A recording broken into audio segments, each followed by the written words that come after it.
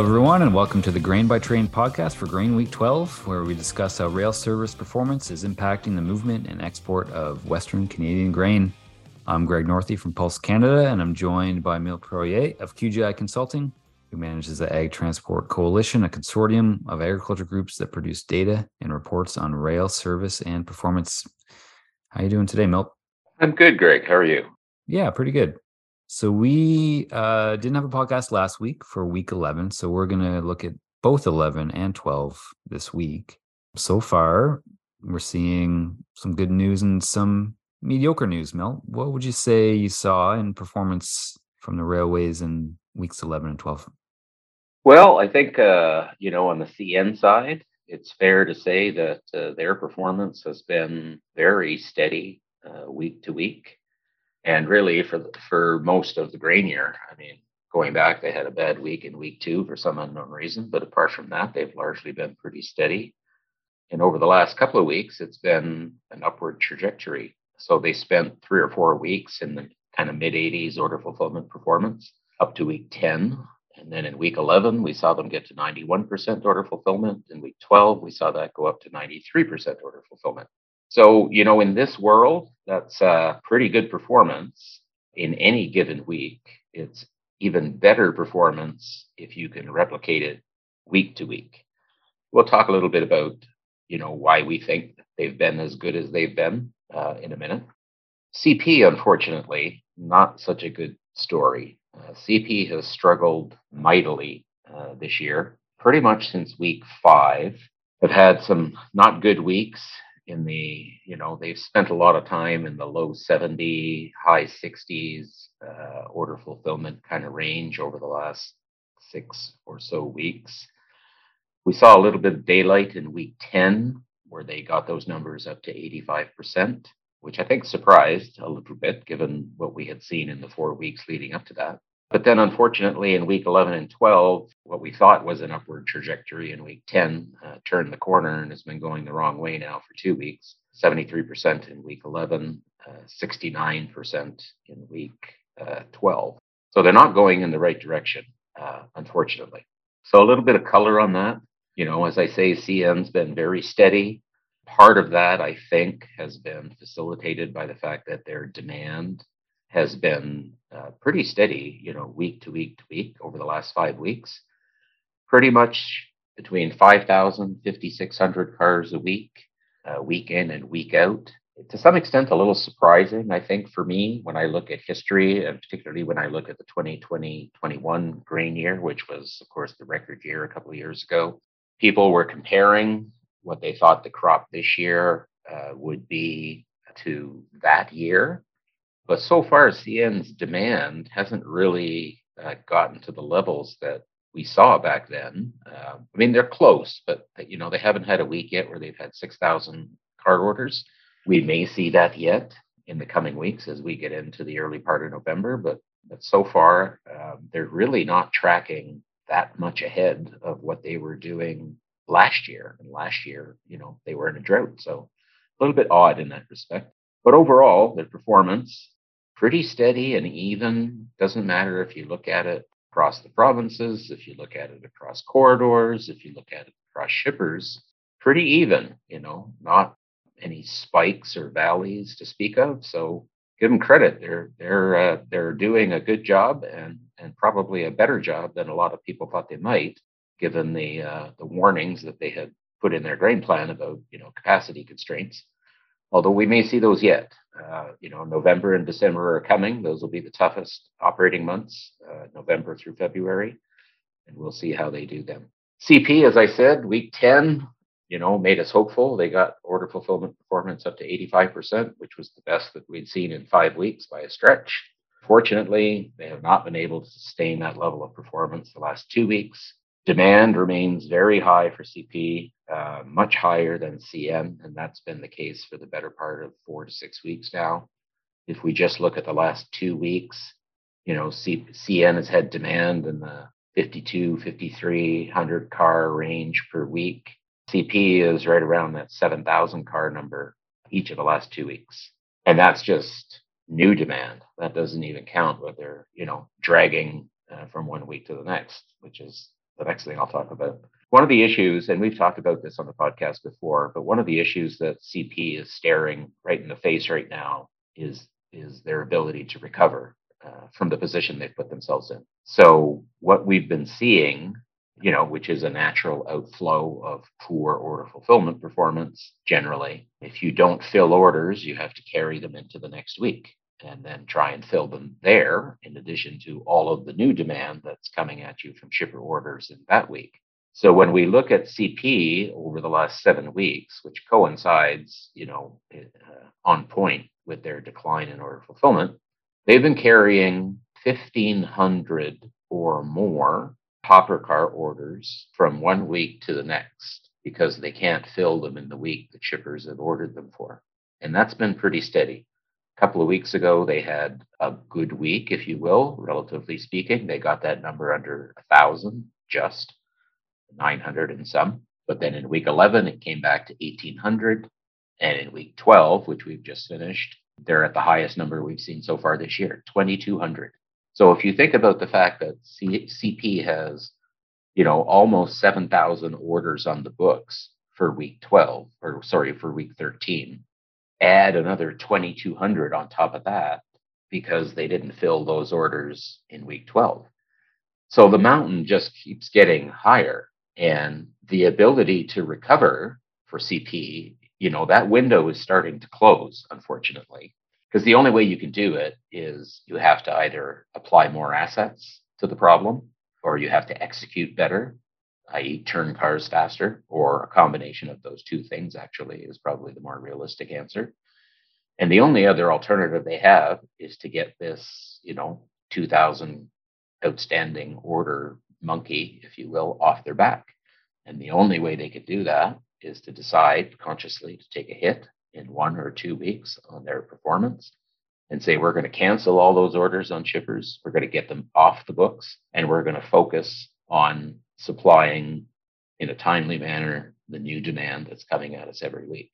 Because right now what's happening is CP is dedicating a significant percentage of their capacity each week to filling orders that they didn't fill the week before that, which means that orders in the current week aren't getting filled because those assets are going to fill orders from prior weeks.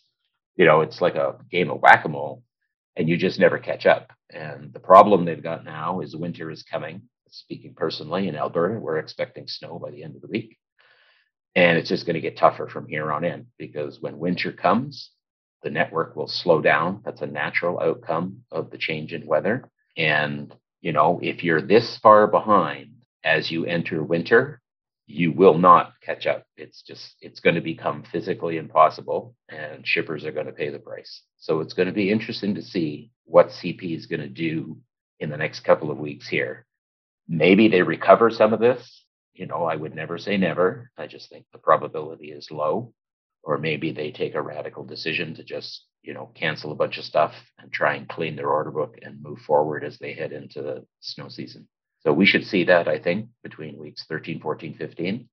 And that will tell us, I think, a lot about where CP is going for the rest of the year.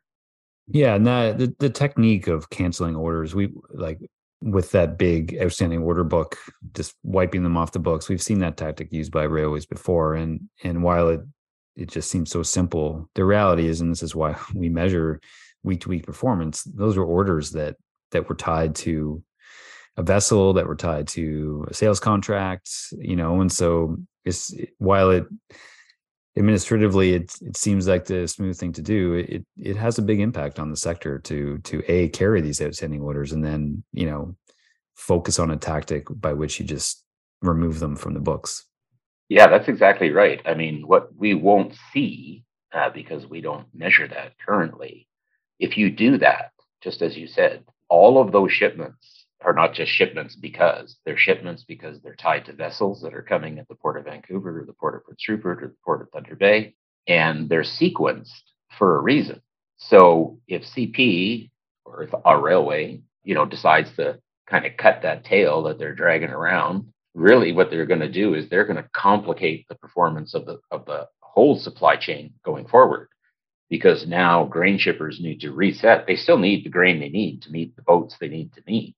So now grain is going to be out of position and out of sequence. The first outcome from that is going to be extended vessel times in port, which we know is a favorite topic of the federal government these days. So it may help CP and it may on its surface make them look better, but it's not going to help the performance of the supply chain as a whole. Yeah, exactly. It has those knock-on effects, and like you say, the vessels particularly, such a big issue right now, and that's ultimately the driver of when we see these vessels sitting around. Okay, well, let's just touch on provincial performance. Anything catch your eye that we saw? Not much, really. I mean, CN steady, doesn't matter which province you look at. If you look at, in week 11, going Alberta was 98, Manitoba was 90, Saskatchewan was 88, so very consistent there. In week 12, a similar picture, 98 in Alberta, 87 in Manitoba, 93 in Saskatchewan. CP, a little bit of contradictory stuff there, if you will. They've been consistently better in Alberta than they have elsewhere.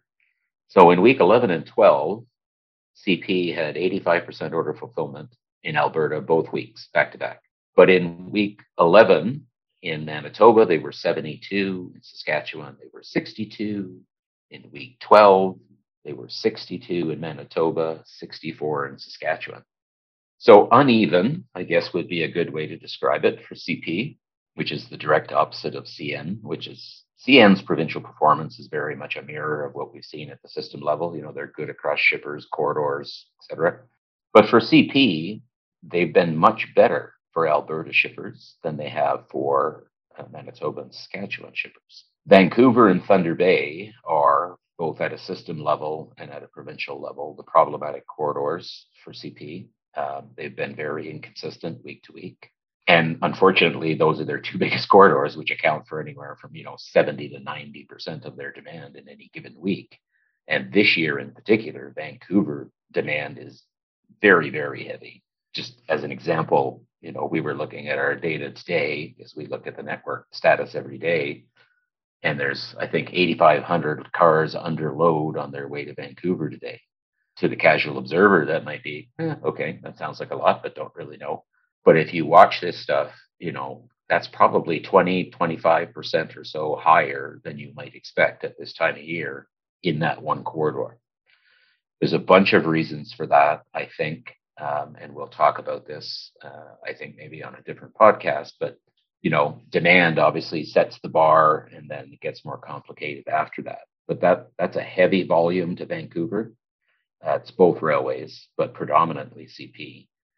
So when you look at the provincial performance, you wonder, well, why have they been so good in Alberta compared to everywhere else? There's a few theories out there as to why that is. Some shippers believe that CP, for whatever reason, is focused on spotting as many empty hopper cars as they can each week, not necessarily in a balanced way across the provinces, but just to get those numbers, which is an interesting statistic to chase if you're a railway, frankly. And if that's the case, then it kind of supports the idea of why performance might be better in Alberta, because if you look at Alberta, 90 plus or more percent of traffic originated for CP in Alberta is going to the Port of Vancouver. And Alberta origins are the shortest distance to the Port of Vancouver, which means from a railway perspective, if you're focused on spotting as many cars as you can, you want to maximize the turns or the cycles on your hopper fleet. And the way you do that is by making those cars travel the lowest distance possible. And the lowest distance possible from the Port of Vancouver is the province of Alberta. So, the numbers would suggest that perhaps CP is focusing on Alberta origins because it makes it easy and faster for them to turn their fleet. It gets their car spotting numbers up. But unfortunately, when you do that, everybody else suffers. And what we're seeing in the numbers over the last couple of weeks is that Manitoba shippers and Saskatchewan shippers are suffering, most recently in week 12, with average of 63% order fulfillment, which is, not very good. Yeah, it's a good point, Milta. I mean, the decisions around performance in each province are something I think we can unpack. And for sure, for those who don't know, Milt referenced it, but the ATC publishes a daily report, which is essentially a snapshot of the network. And I think the way those numbers start to shift at this time of year is interesting, because we do start to see higher volumes, and then it starts to potentially be a prelude to bigger problems down the road. So I think we'll unpack that a little bit on a future podcast. All right, Milt. Well, thanks a lot for your time today. For those who would like to download the reports, you can go to www.agtransportcoalition.com, and we'll talk to you all next week. Bye.